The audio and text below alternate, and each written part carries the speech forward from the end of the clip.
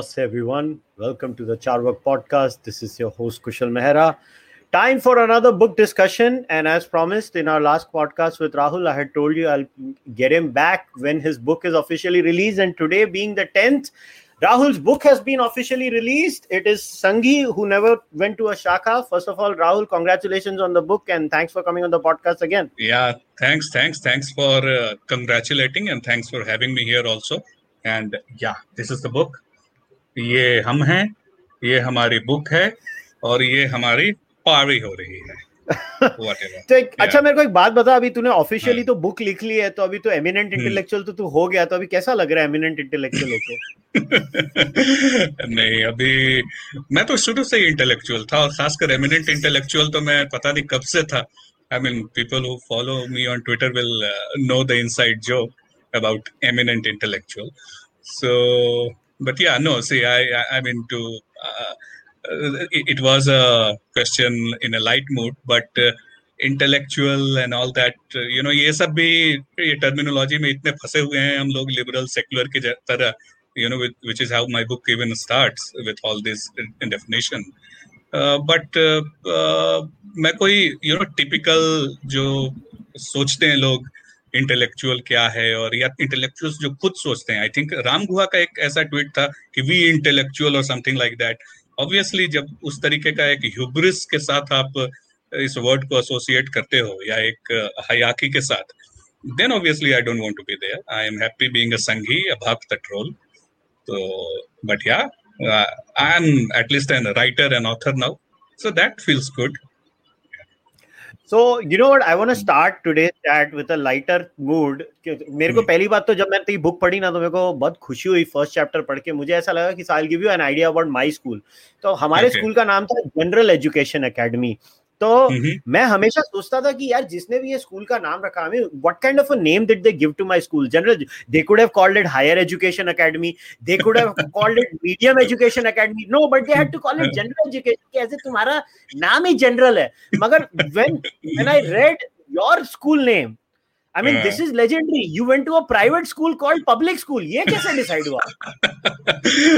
I don't know. I mean, मैंने तो कभी पूछा नहीं. I was hardly 12 and that school life was over. But ये trolling किसने की, जानबूझ के की या अनजाने में हो गई, God knows. But yeah, that's true that it was a private school. It was not a government aided, or maybe it might have been government aided. Obviously, I was too young to know those details, but it was definitely not a government school. So it had private owners, principal who was not appointed by government, teachers who could be hired and fired as in a private school. One of the teachers I remember, he used to come on Chal Meri Luna. Yeah, that's not something in my book because obviously it's not exactly an autobiography, but true. I mean. It's perhaps, yeah, we belong to that generation when these funny things used to happen and we spent all our life being trolled and we didn't even realize it. Yeah, magar acha, I have to also remember, shout out to this girl who scratched your hands with her nails. I mean, when I read that part, मुझे इतनी अंदरूनी खुशी हुई क्योंकि तू मेरे को इतना ट्रोल करता है सोशल मीडिया पे. मुझे ऐसे अंदर से खुशी हो रही थी कि मतलब ये औरत, ये जो भी है, ये लड़की, उसको सादर प्रणाम जिसने अपने हाथ से ऐसे नोच के पहले तो तेरी किताब फाड़ी और फिर तेरे हाथ बचे. So ma'am, wherever you are, the one who scratched Rahul's hands, please.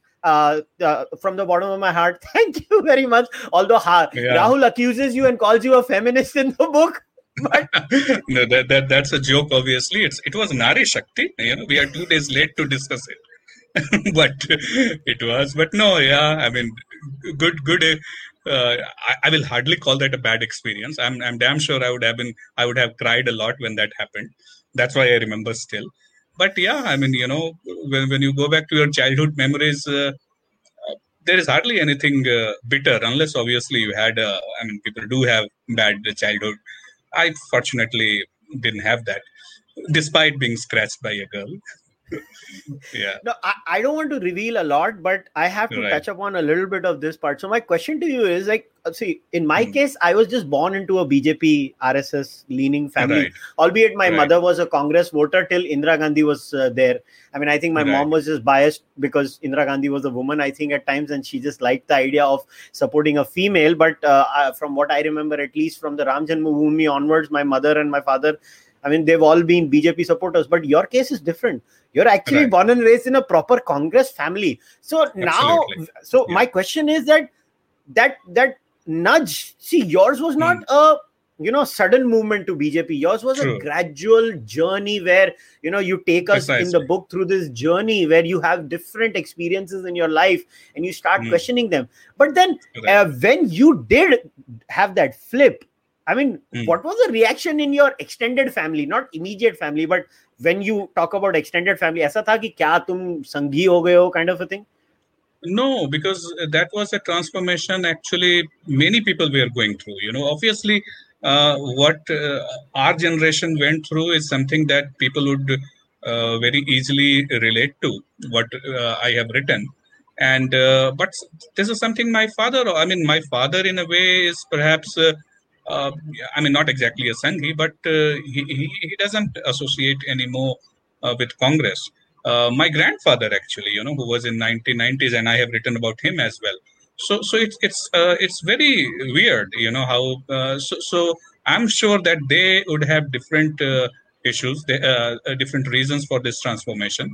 At least with my father, I have put in a couple of my guesses why it might have happened with him.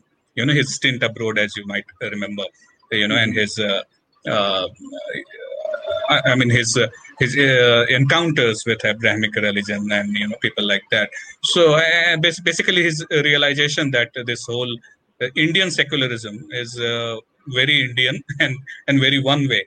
So that would have been his reasons, I believe. But yeah, to answer your question, I didn't. There was no one, at least in my family, who thought that okay, why I have become like that. And secondly, you don't really talk that much politics in your family. Even if you are, someone, not exactly my parents. Obviously, I know them, and if they had anything like that, they would have talked to me. But say even my cousins or someone else in the family, even if they might have felt like that, I don't think in your family you bother too much about discussing these things unless you are meeting every day and you are having those dinner discussions. Now I'm thousands of miles away from like I live in NCR, and I hardly have too many of family members over here. A few are, but we never discuss these things. But nobody, yeah, in the friends circle, yeah, surely there would be some people who would wonder why it happened. Why would I flip? Uh, but surprisingly, when this book has come out, some many guys whom I didn't expect, they would come and say that okay, that I actually relate to it. I never knew that they were Sanghis. I thought that they were typical MBA, like free market guys and all that, and I was pretty surprised that they also said that no, this is something I completely agree with. We might not say that openly on public platforms. I mean, that again is a different issue that we can talk over. But I was surprised. So yeah, it's more of the friend circle in which I could have faced such questions. Not in family, definitely not from my parents. They also had their own reasons to not flip, I would say, but should I say evolve? Or rediscover their own roots. So I hope they also, or somebody in that generation also writes or shares their experiences why they went through that journey. I'll tell you what stood out for me is something, a Yeah. claim that you make in the book that where Hmm. you say the series Ramayan, which had come in the Hmm. late 80s, that Hmm. actually is not, in your view, not one of Right. the catalysts for the Hindutva stir. Now that Right. was very interesting because when you look at the left wing circles, Hmm. intelligentsia in quotes, Hmm. they Hmm. have single handedly pinpointed that Right. that series to be the Right. trigger point of Hindutva in India. Right. So could you tell us a little bit about why you think Ramanand Sagar's Ramayana series had actually got nothing to do with the Hindutva stuff? Read my book. So it's written over there. Why I do I believe. I mean, at the same time, I acknowledge that hugely popular serial. It did play its part, in the socio-political shape, or I wouldn't even call a churn. So see, Ramayana was something that was it was a TV spectacle, and it was TV spectacle because Ram already was there, I mean, people believed in that idea, people believed in in that God, and I find it absolutely ridiculous to suggest that it's because of Ramayan, that TV serial, that something around Lord Ram, whether it's the political aspect or anything, suddenly grew up. No, I mean, it was a catalyst. Definitely, it was surely a reason to talk about Ramayana or Bhagwan Ram, but it was not why people became proud of Lord Rama, or they become emotionally attached to the Ayodhya movement. That claim I find ridiculous, and I have put that in my book also. Okay, I won't say that. Okay, go on and buy my book, but yeah, obviously go on and buy my book. But No, they should buy that book. yeah, so in short, as I have demonstrated that nine in 89 Lok Sabha election. Sorry. So from 1984, which was a wave election, which Congress won because the sympathy wave for Indira Gandhi being assassinated. So BJP just had 2 seats in that wave election. Obviously, I mean, Congress swept everything. And in 1989, suddenly BJP jumps to 85 seats, Lok Sabha seats. Now that big jump is somehow tied to from 84 to 89. 84 was wave, and 89 BJP jumped to 85 Lok Sabha seats. Now that is understood to be, and that evidently is obviously a huge jump. But in terms of vote percentage, it's not like what BJP or the pro-Hindu parties earlier, whether it's Bharatiya Jansangh or Akhil Bharatiya Ramraj Parishad, and there were a couple of other small, even Hindu Mahasabha used to fight a few elections. So I'm talking about the general elections right from the Nehru's time to forming of BJP in the 80s. So in that era, if you take the vote share of these parties, the Jansangh, the Ramraj Parishad, and a couple of other such Hindutva parties, together they would have more or less similar kind of vote share than what BJP got in 1989. It's in 1991 that suddenly the vote share becomes double, and that's what I write in the book, that 1989 elections were nearer to Ramayana being aired rather than 1991. So something happened between 1989 and 1991, which caused the Hindutva sentiments to grow, which caused this Ayodhya agitation to become more emotionally and vigorous and strong, and that was not the TV serial. And the obvious question answer is what happened in that period was firing on car sevaks.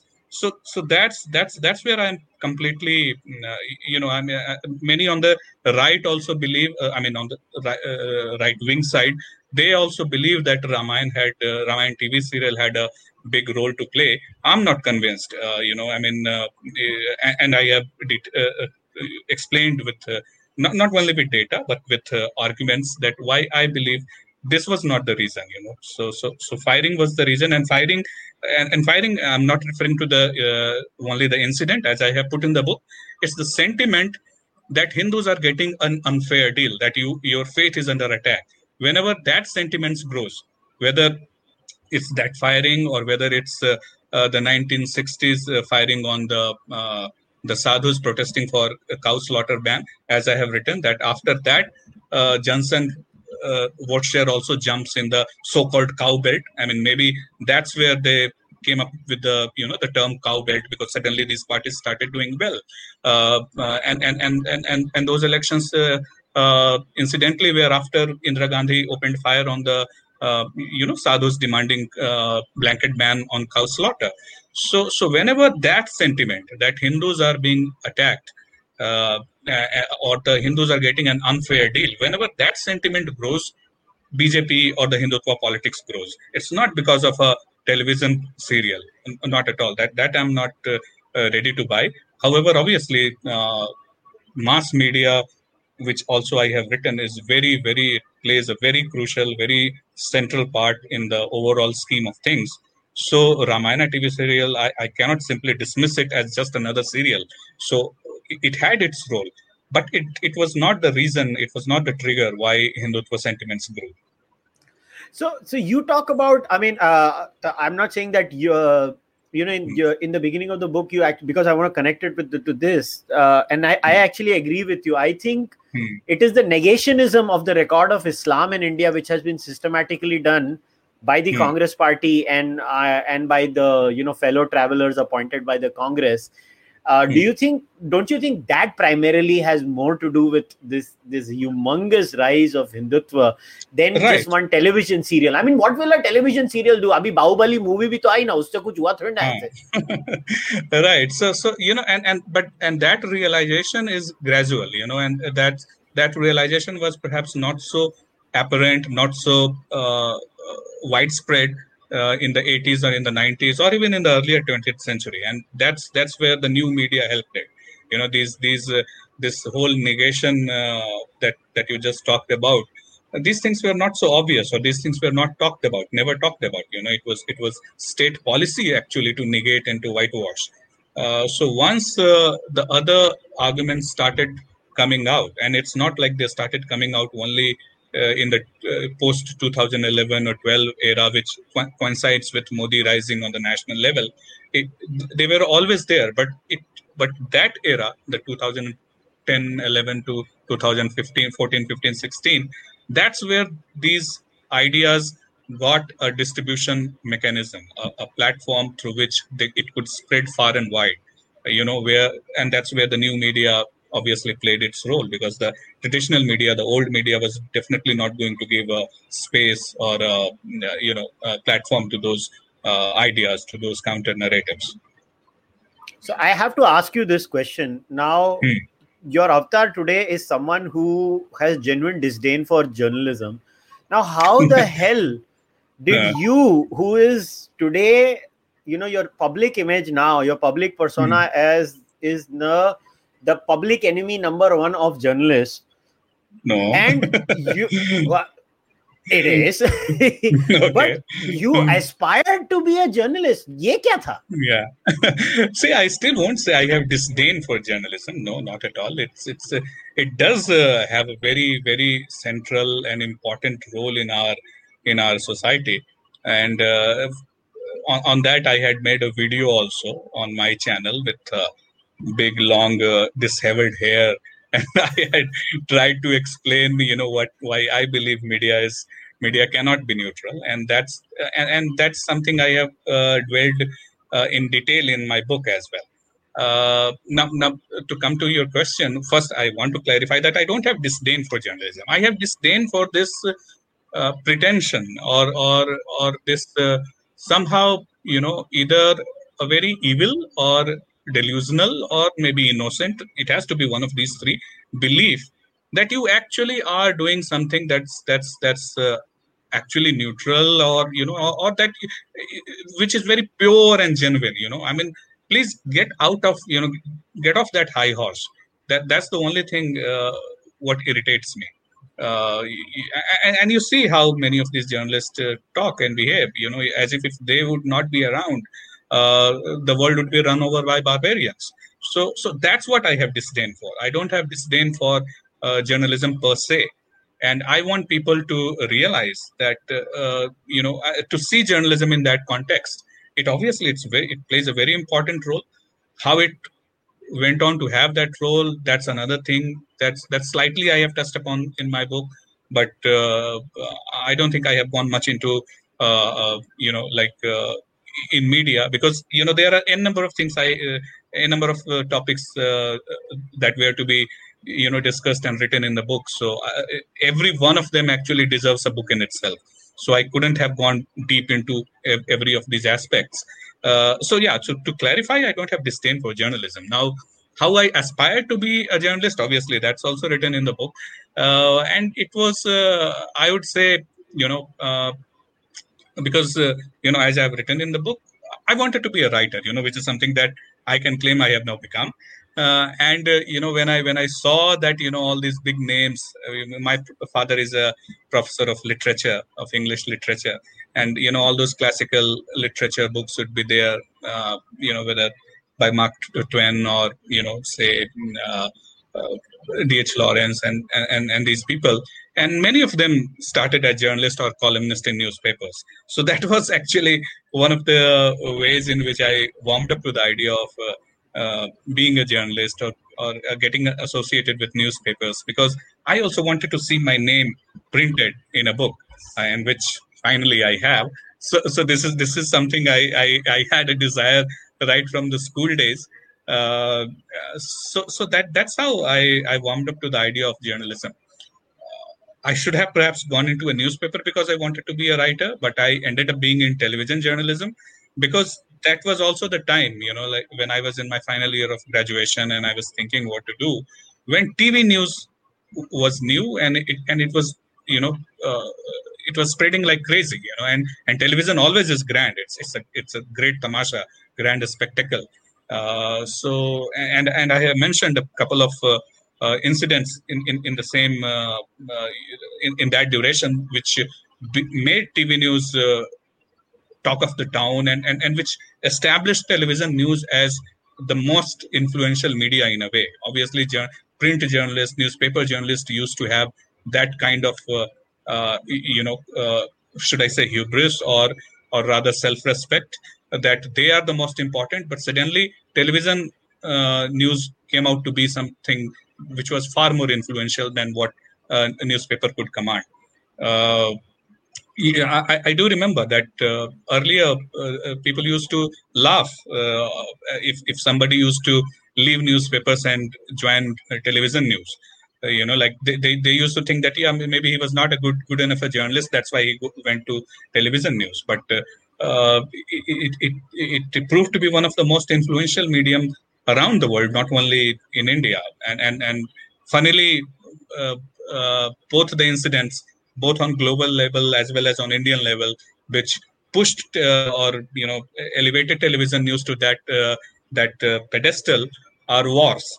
Like CNN grew because of the Gulf War, and in India, people realized the importance and the influence of television because of the Kargil War. And after that, obviously, once something is there, you are a young guy in your late teenage or early 20s, and you see how something is occupying the mind space of people, then you want to be that. You want to be a cricketer, you want to be a movie star, and a television journalist was almost like they were the new growing celebrities. So despite having a desire to write a book, and where I should have perhaps gone into a newspaper, I ended up being in television journalism, because that was the fad. Yeah, I want the viewers to buy this book for one particular incident where actually, well, I'll tell you what I loved the most in this aspect is I'll just read a quote, and I'll not reveal anything out of that, because I want you guys to go.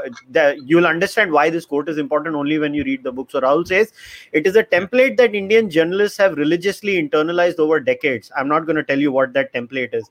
Any attempt to break away from this template is seen as losing your moral compass, in quotes. And then there is another beautiful quote that Rahul says, which comes out of Indian journalism, is Hindu victims are numbers, Muslim victims are narratives. But you have to read this. But now I want to go into something else.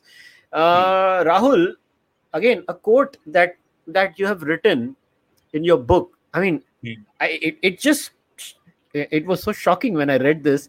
So you have Hmm. written Dilip Padgaonkar, a long-time editor at the Times of India, is reported to have said, "I have the Yeah. second most important job in the country, Mhm. presumably after the prime ministers." Have you Hmm. ever come across a class of people with more hubris than journalists? That I would leave to you, and to people, and that's where perhaps you think I have disdain for journalists, but see, to be fair, hubris can be found anywhere. People with lots of money, and obviously politicians, these people, or even these days, even Twitter celebrities, maybe they can have hubris, but journalists have this hubris. They they actually don't realize it's hubris. When Dilip Padgaonkar said that, I don't think uh, either he or anyone in the journalism fraternity takes that statement, and it's a widely quoted statement. It's not only I have said it. You can find even in Scroll, those websites where he has been uh, acknowledged to have said that I have the second most job in this country. So I don't think he or anyone in the journalist fraternity thinks that when he came up with that sentence, it was hubris. It was perhaps they see it as a symbol of a realization that how important the role a journalist has, and that's why how you should be very responsible. So but yeah, and that's where and responsible journalism. When I say that, obviously I have put in a entire sub chapter on it, why I believe that uh, that's not at all responsible. Right. To answer your question, I will leave it on people. I will leave it on people like you, on the readers, on normal people, to uh, to perhaps conclude whether to call that a hubris, or whether they also agree that journalists really have that kind of a job, where say a doctor or an engineer or even a soldier is perhaps they don't think that they have the most important job after the prime minister, but a newspaper editor does think. Whether that reflects hubris, whether that reflects a delusion of grandeur, or that reflects a sense of responsibility, that's something I would leave on people to conclude. I definitely have my own comments on that, uh, which I would leave people to find out in the book. But I won't completely call it a hubris, in short. Yeah, but honestly, ठीक है, I get it that a lot Hmm. of people in your life, when you achieve something, and honestly, a little bit of a healthy ego is needed to perform a Hmm. job that you need to understand. Otherwise, I mean, in fact, one of the things I always tell many podcast guests before we go online is that please don't be humble. The biggest problem in our culture is this overarching narrative of being humble all the time. Like, in fact, in my brain, I think the Muhammad Ali mindset is the best mindset, where you Hmm. always go in thinking you're the best in the world. But the Hmm. point is that it is one thing when you're in a competition, and it is another thing that you start buying your own Kool-Aid. I mean, it seems Hmm. as if that Hmm. line by Padgaonkar is where he's buying your own Kool-Aid. But another Yeah. aspect that you talk about here, and I want to continue the journalism aspect, because there are good, I think two good chapters in your book are dedicated to journalists and journalism in India. So you introduced very interesting terms in the book. I don't Hmm. want you to explain it in detail, but if you could casually just point out why you thought of this. You talk about two words: competitive communalism and Hmm. casual communalism. Now, what are Hmm. these things that you talk about? Yeah, these are not exactly related to journalism. I think this is what I talk about while talking about my days in a news channel. However, these two terms are not exactly related to journalism per se.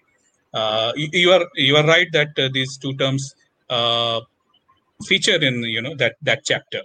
Now, these two terms I talk about when I recall some of my encounters or conversations with Muslim colleagues in journalism. And they could have been Muslim colleagues anywhere for that matter. But I point out to them that why I found that some of their uh, uh, things that they came out with were problematic, and why, if I start or rather, why those things triggered in me a counter realization that why I should not also be thinking like them, which is where I say that okay, this could be seen as a competitive communalism, where I find that okay, a person belonging to a particular religion because he or she is so uh, dedicated to her religion or religious belief.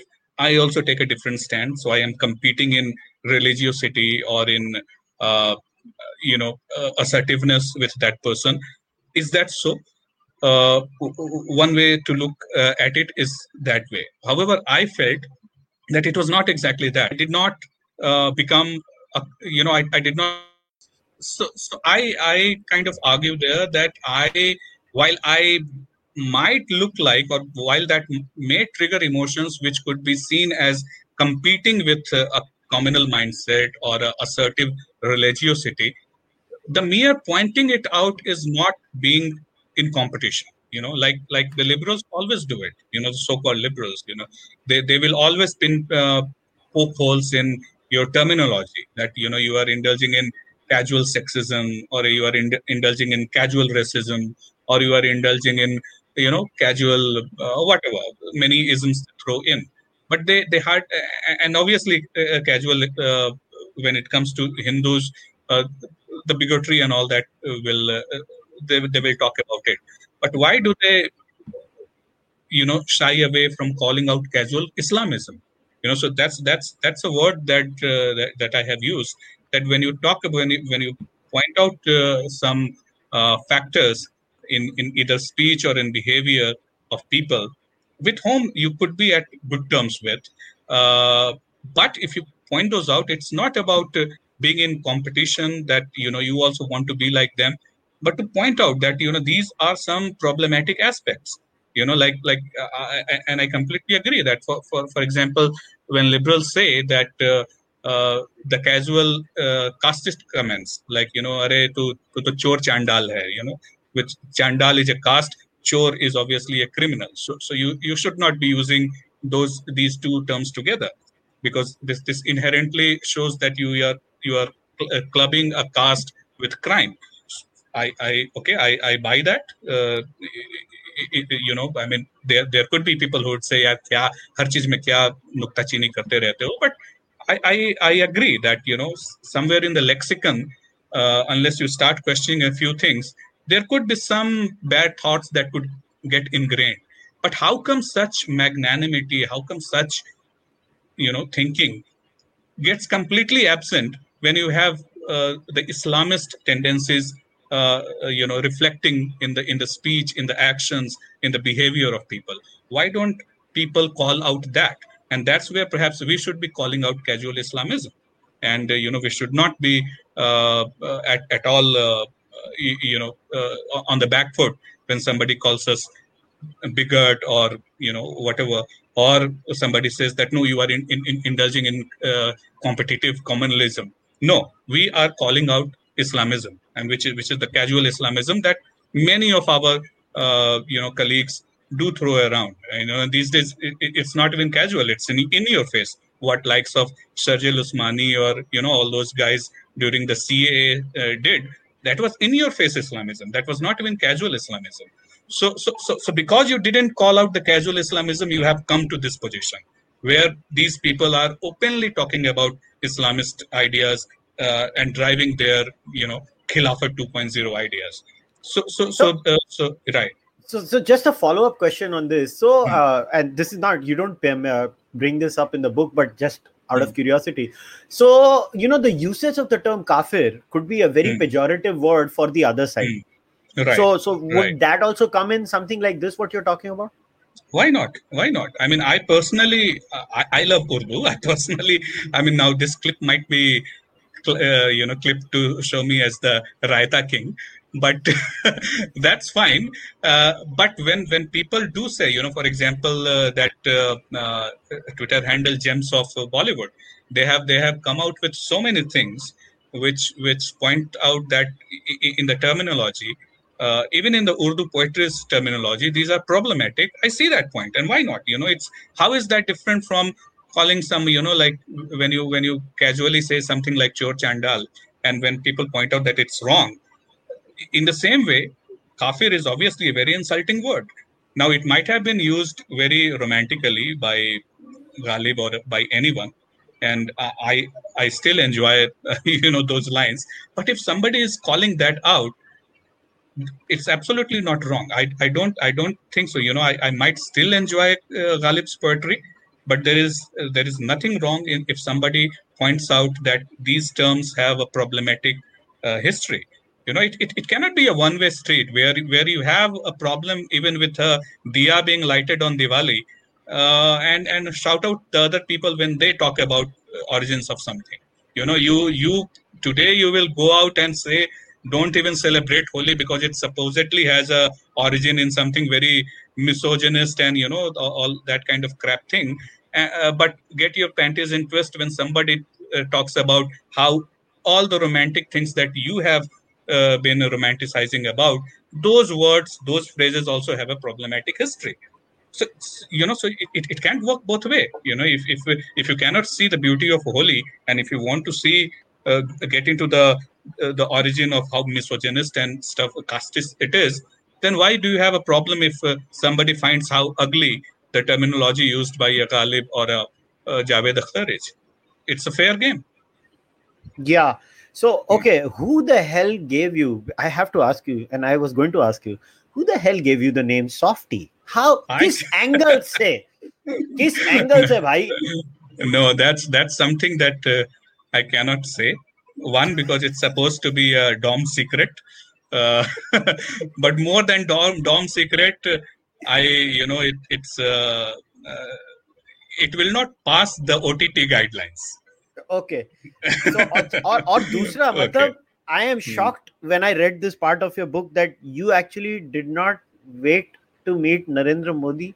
मतलब तुम लोग क्या सोच रहे थे भाई? तुम लोग मतलब कौन सी अपनी हवा में थे? जरा ये मेरे को explain करो. Like even when I was taking notes down, तो मैंने मेरी वर्ड फाइल में इसको फुल कैप्स में लिखा था. You did not wait to meet Narendra Modi. क्या सोच रहे थे तुम लोग? पता नहीं क्या सोच रहे थे तब हमें. Yeah, we were at that point of time, we were busy coding that our first venture, Cricket Stock Exchange. So we were more enamored with our idea that we have to do something and get into the entrepreneurial era.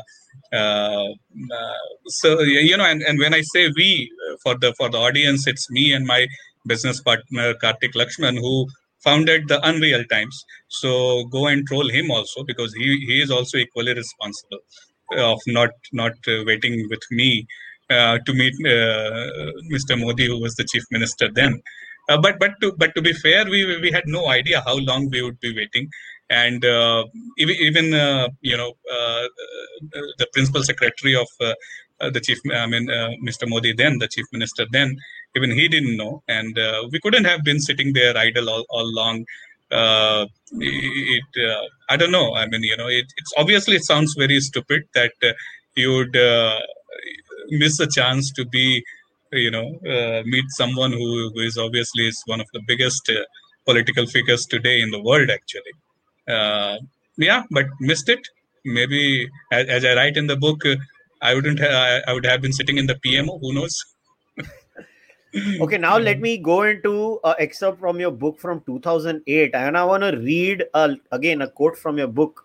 And now I want to focus on, because look, we're all creatures of social media. So this stood out to me, where you say, even though I had followed many internet Hindus in quotes on Twitter, it didn't really turn me into one. The credit, again in quotes, for triggering the Hindu in me actually goes to the mainstream media and its approach towards two incidents in 2012, both of which were related. Now let's talk about social media. This is very interesting, because you even you've spoken about this in the past also, so it's been mentioned in the book that I think you've even written a blog about it, if I remember correctly, that you used to block people who used to call you Sanghi. Right. आज अगर तेरा Twitter अवतार कोई देखेगा और जो तुझे जानता है ट्विटर से, वो बोलेगा, oh my God, Rahul Roshan used to block people for calling him Sanghi. I mean, if there ever was a change, but it's very interesting. So your mind actually did not change, you're saying, by following people on Twitter, which for the case of many people, they actually change when they come on Twitter, and then when they are exposed to different kinds of information. So, I mean, was the media experience that traumatic? Not really. I mean, see, if you follow someone and if they are saying something, whether they are making sense or not depends on the context of what's happening at that point of time. If today I follow someone and that person, for example, is talking about, say, Bofors, there is no context of talking about Bofors currently, right? So you get influenced by somebody's thoughts or uh, you know uh, uh, or their arguments when there is a broader context to it. So that broader context actually was provided by media. So even if I follow some people, the internet Hindus, in isolation they might this is a term which Sagarika Ghosh is proud to have coined. I don't know whether she actually coined, but I'm using it in from their point of view. So yeah, so when you follow them and they are coming up with some arguments which I never found them completely logical or absurd, but they started making sense to me because of the context provided by media. If that context was missing, if incidents in the way media or the way the so-called liberals behaved, if they had not given that context, I wouldn't have found that these guys are actually saying something which is pretty relevant. So I would put my statement in that context. I don't mean to say that when I followed and I was unimpressed. No, that's not what I mean. What I mean is that I followed them and they started making sense to me because of the broader context or why they are right was given by the way the media played the narrative or the way the so-called liberals behaved. So that's where and that's why I write that. So it's not to really say that people whom I followed were unable to influence me. Not really. Obviously, they influenced me. Another actually beautiful point that you have raised, and again, I want to read this quote again because I loved this, was that the liberals were rendering the word liberal meaningless, just like the politicians had earlier made the word secular meaningless. Once there is no innate pressure to be a liberal because the connotation of the term has changed, one becomes more open to explore what the bigots are saying. And this is a larger problem where I've raised this topic many times on social media too, that words actually don't have any meaning anymore. I mean, words are getting diluted, that when you keep calling people bigot and fascist at the drop of the hat, the sting goes away. The sting is not there.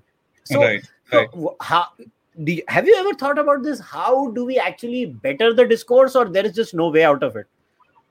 I haven't thought about it. I'm just enjoying the mess.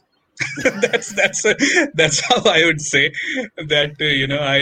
I think myself to be too small a fry to change the broader discourse. But yeah, it's sad, and I haven't thought about it really. For me, I still see things as okay, to use Urdu and to become raita full blown रायता बाजीचा है अतफाल है दुनिया मेरे आगे.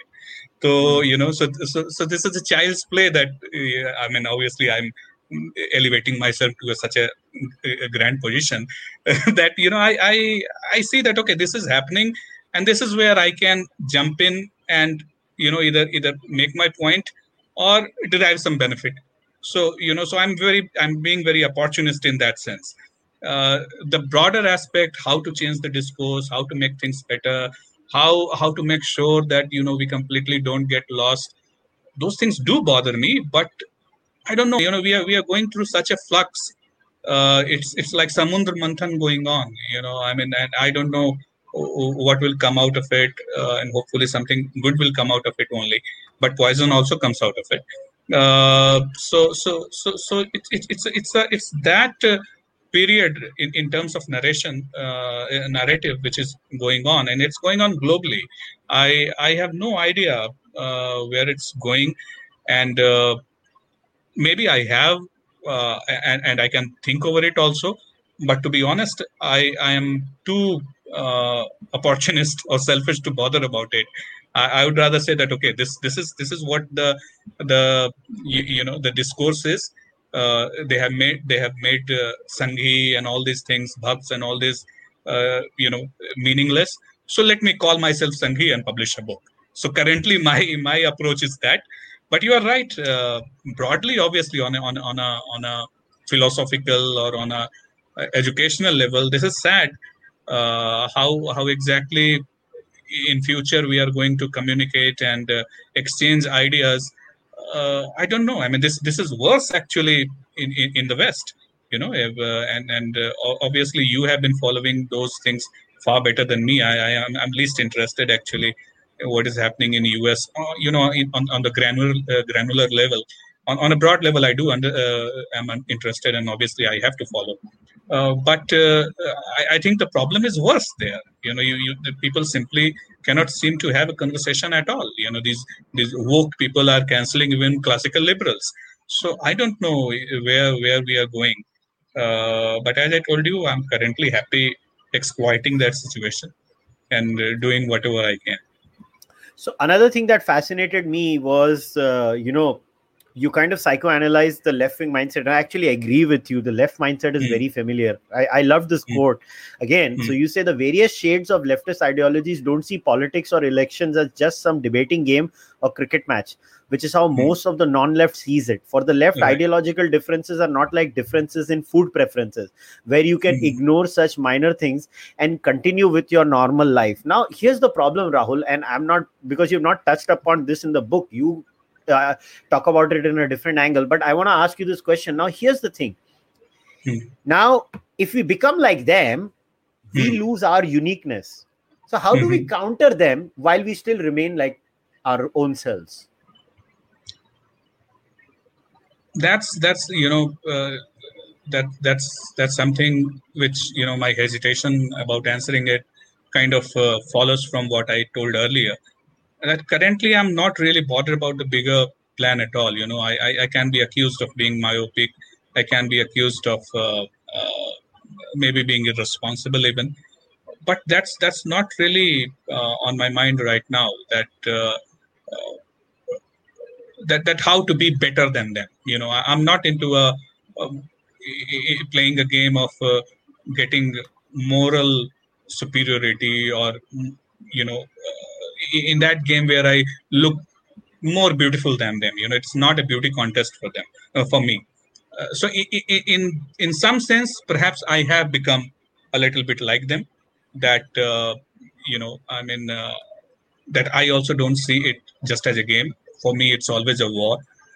But that's not. You are right. I mean, I'm the wrong person currently to be asked that question. But I do believe that the basic uh, identity or the idea that we are fighting for, inherently it cannot be like the left or the Abrahamic. I mean, to whatever extent we can take it like that, to whatever extent people like me can pretend to be like them, at some point of the time we will have to draw a line, and it will come innately and naturally, because the basic identity and the idea that we associate ourselves with is not at all like that. I mean, and this is something that had come up with I mean, it crops up very very frequently these days between trads and raitas, that kind of arguments. And I, I had a word with, say, Ashish Dhar, for example, recently, who can be termed as a conservative, in that sense. But if you look at their arguments also, at some point of time, it doesn't look like we are in any way going to be like the Abrahamic or the left. The pluralism or the multitudes of thoughts, it's inherent in this culture, whether you call Hinduism or Hindutva. I have obviously said that both are same. So that's where perhaps I'm not too bothered, because in the short term, there some things might look pretty ugly, but the basic nature of what we are fighting for, or what we are in love with, cannot be like that, so it cannot become a mirror image like that.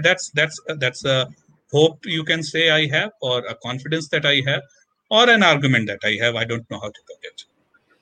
Fair enough. Now, Yeah. another thing that I obviously now we are going into the latter part of the book, and I have to take a few live questions too. So, in the again, this was a beautiful line, Rahul, and I want you to expand a little bit on this. I just love this line. I have to read this quote out.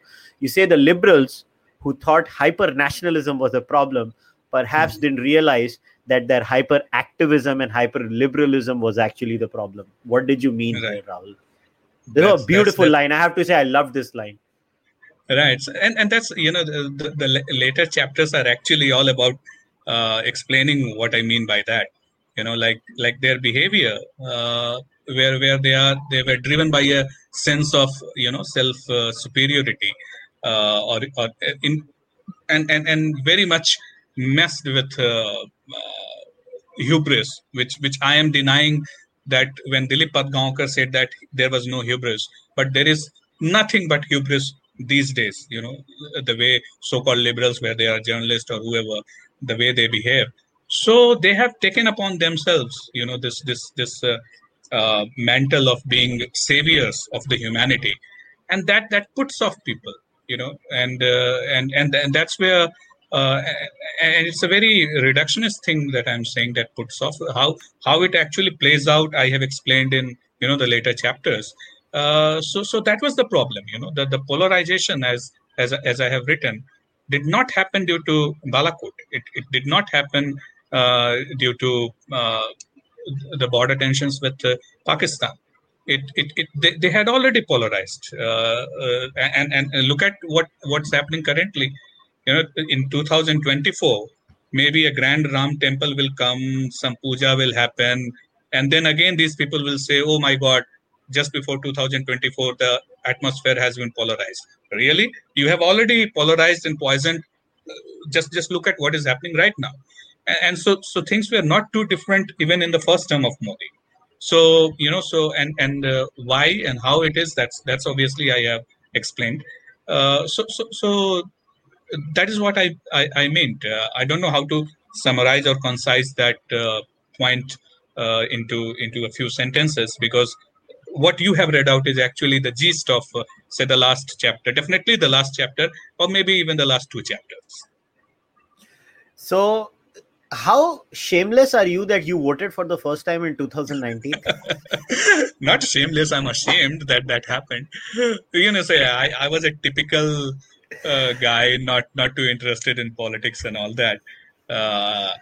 Being in media and journalism, I had to be interested in politics, but I never felt that strongly that I should go out and vote because this party might not come to power, or that leader might lose. Uh, that desperation, that passion came very late, obviously. 2000, even not even 2014, I would say.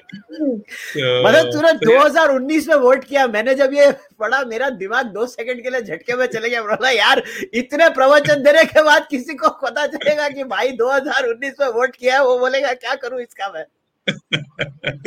What to say? Yeah, that's but उसके पहले मैं प्रवचन कहाँ देता था भाई. मैंने प्रवचन देना शुरू किया है 2015-16 के बाद ही. उसके पहले तो भाई मुझे भी थोड़ा even I basically believed कि people can be neutral. I believed that you can live with ideological differences, and most people on the non-left still genuinely believe that, genuinely try to do that, but that's not how the deal is on the other side.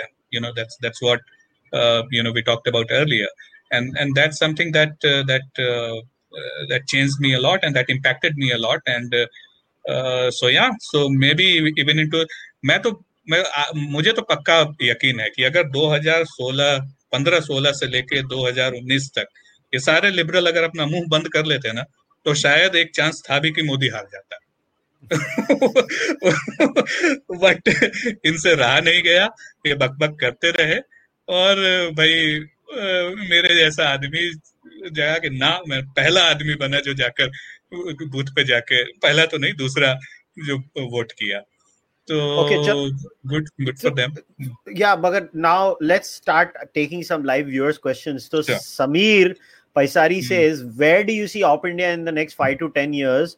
Do you have any Hmm. personal goals like writing more books that are separate from Op India or this whole political rigmarole? I would definitely want to write more books.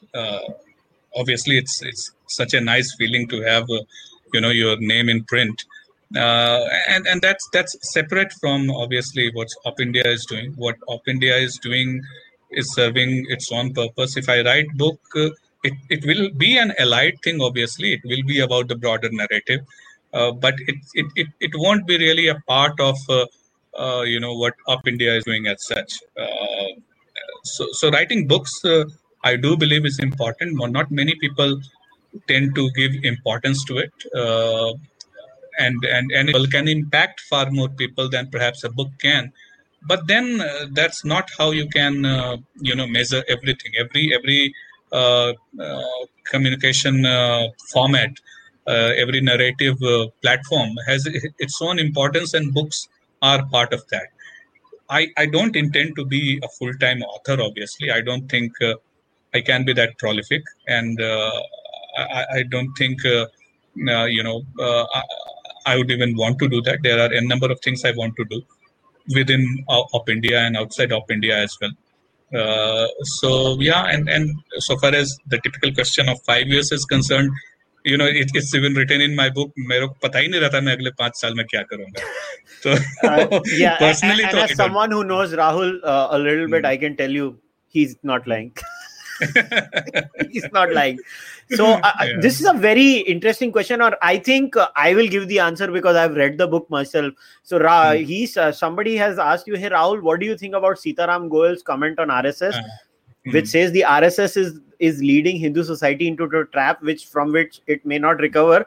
Here's the thing: there is a dedicated section. The person who has asked the question is called Copyright Claim. So Shri Copyright Claim by Rahul's book. There is a dedicated section on RSS in the end, where Rahul actually categorizes Hindus into different varieties. I'm not going to mention Indians and Hindus into different varieties. You want that answer? Just buy the book. It is a 10-page answer. You will get it. So Rahul के behalf पे मैं बेच रहा हूँ उसकी book. Yeah, and Sitaram Goel's this comment features there. Yes, इसीलिए मैंने बोला ये question मैं लेना चाहता था कि I know, so you will actually get the answer. So Savan has asked Rahul, historically speaking, exceptionalism, high morality, individual ethics and values such as this has always been ingrained in the non-left mindset rather than the left. But do you think it will become an impediment? I think we've taken up this answer, but I just wanted to raise that somebody has asked this question. Now Balakumaran says, Kushal, in the book, I have also said that this whole framework, this whole idea is reversed, right? If you remember, there is this whole out.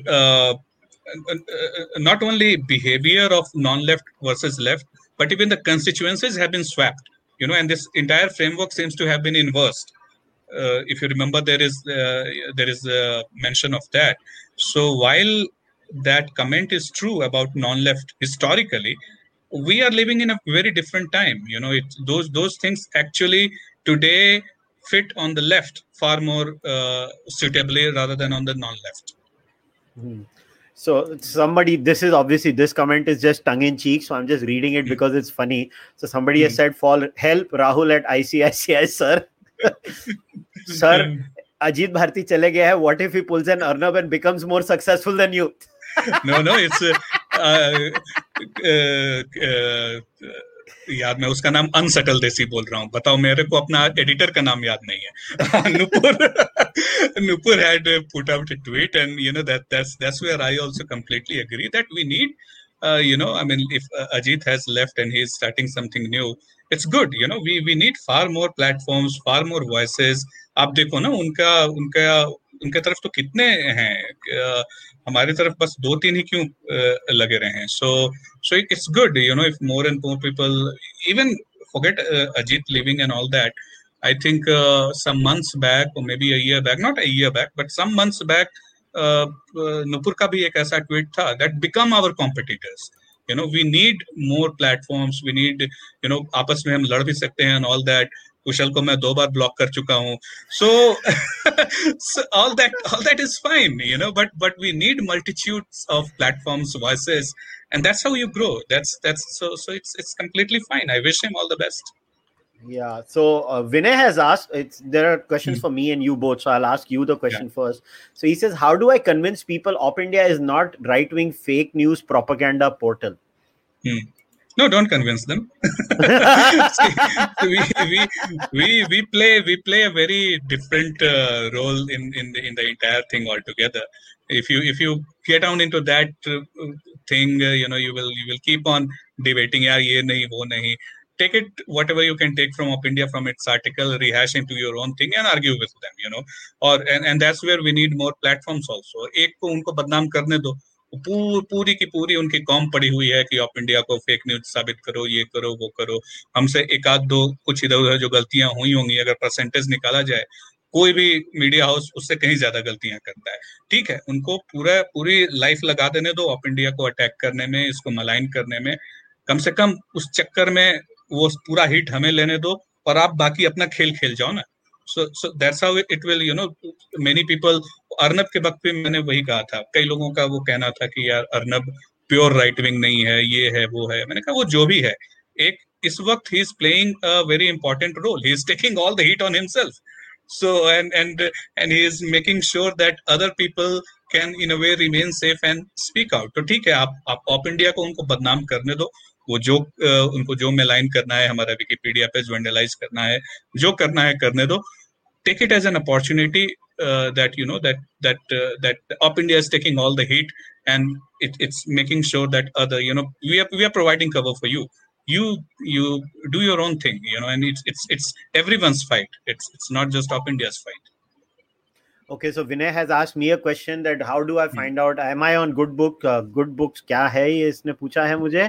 Am I on Goodreads? No, Vinay, I'm not on Goodreads. So you can go on my website kushalmehra.com. I have all my book recommendations there. Or on Twitter, I have created a dedicated thread on all the books that I read. So I hope that answers your question.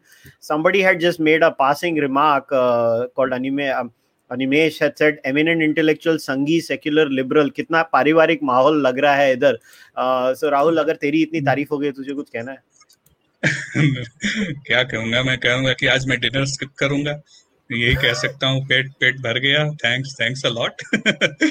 नहीं, I have been, like very kind of overwhelmed, and it's not just a formal statement. कई लोगों ने DM वगैरह किए कि this is something that we can completely relate to. We will gift it to our children and stuff like that. Very simple language, no pretensions and all that. So it's been good. I mean, I wanted to write this book not because it may sell. I didn't even have I didn't even have plans to go for a established publishing house. I had thought that maybe I'll self-publish and all that. In the acknowledgement that part is mentioned that because due to a literary agent who had been after me since 2012 itself, I went with his suggestions, and we finally landed with a mainstream legacy publisher. I mean, Rupa Publications, and I'm happy. And a good editor was also assigned to me. But the idea of writing this book was because I wanted to tell a story. I wanted to share my experiences, my views, and I was confident that it will resonate. So that was the idea. It was not really to get into the top sellers list or get into get grand reviews and become intellectual. That was, I'm not at all looking at those things.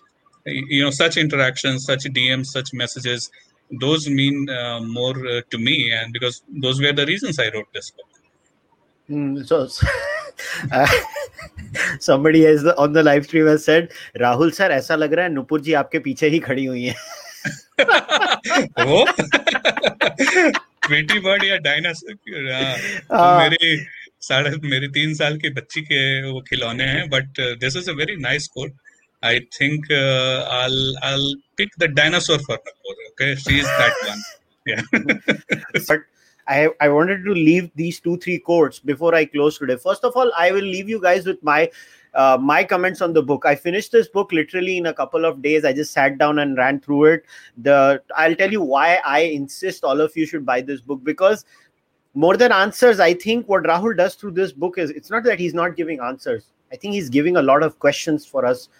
Rahul is doing, and Ranga is right when he says that. When I say Ranga, I mean ऐसा बोल रहा है जब बाजू में बैठा Anand Ranganathan. So Anand always says that Rahul is playing a role in society, and I agree. Rahul is playing a role in that society. Where Rahul is saying, हाँ ठीक है, ये सब मैं कर रहा हूँ. अब बोलो क्या करना है. मैं ये questions पूछ रहा हूँ. मुझे ये सब दिख रहा है. I see all of this happening around me, and Rahul says my paranoia may or may not be justified, but owing to that, I feel that Hindus need community leadership that can lucidly and logically explain the threats the community faces. It should be done quickly before more people turn paranoid like me. I am not really happy being this way. But Rahul also says in the book, and coming back to where I started, the Hindutva camp will do good by not becoming intolerant like the Vokes and copy their cancel culture. They should also make sure that they don't become the caricature of what the left projects them to be, inherently supremacist and violent with no regard for personal liberty.